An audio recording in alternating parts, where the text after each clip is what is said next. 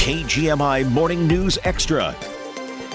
An atmospheric river continues to make its way across the Pacific Northwest. That's led to a flood watch for the past couple of days, and now a flood warning is part of this. We're joined now by the Deputy Director of Whatcom County's Department of Emergency Management, John Gargett. John, good morning. Thank you so much for joining us. Good morning, Dianna. How are you today? Doing all right. Thank you. It's my understanding the Nooksack River is starting to peak in certain areas, certain bridges where you're monitoring conditions. Where is the flood warning situated or really focused on right now at this moment? Well, so the flood warning actually just came out this morning for the South Fork of the Nooksack River. And what we're seeing out there with our field crews is that it's actually going down at this point. So that is to be expected. The Weather Service has a very zero tolerance when they issue a flood warning. Like, for example, if it goes from 8 feet to 8.01 feet, that triggers a flood warning, and that's basically what happened this morning. Right on. And that's pretty warranted, too, because an inch of water can really make all a difference, especially in those bridge areas, right? Yes, it can. It can. There was some water over Highway 9 this morning, a little more than expected, but it did not require the closure of Highway 9. We do have some areas around the Goodwin and Sorensen Road that have been closed due to water over the road. But overall, right now, we're just monitoring this, Dianna. Gotcha. Now, what I'm seeing here from the National Weather Service here is that we're going to see another peak in river water going up in the Nooksack River in Ferndale, but that's not supposed to happen until sometime later this evening. Is that forecast still accurate, and what are the plans for if that does go into a minor flood stage?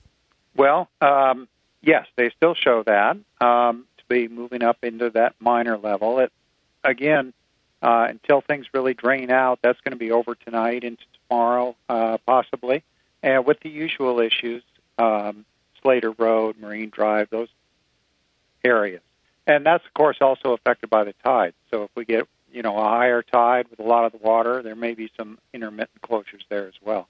It will not surprise us if they do close Slater Road. Got it. So what you're saying at this point is folks ought to prepare ahead of time for what could be closures and disruptions on their commute. And what are other ways that folks can keep themselves prepared in the event that these waters do rise to levels we really don't want to see? Never want to see flooding. But what people can do, of course, is just make sure their tank in their vehicle is full of fuel. If there's anything that's obviously laying low and they know they're in a flood zone, they may want to lift things up up to the kitchen counter, something like that. We're certainly not expecting any major or even moderate flooding at this point. So I don't think we'll see a lot of that, but look, it's always great to be prepared. And if people just take a few steps, again, kind of looking over their property, raising up things, making sure their car's filled up, and where they're going to go if they do need to leave. And by the way, we see no indication that people are going to need to leave their homes for this flooding at this point.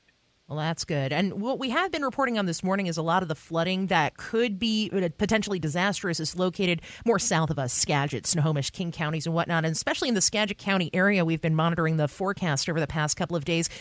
Does the Whatcom County Department of Emergency Management, do they help out folks in Skagit should that event come to a sort of disastrous level?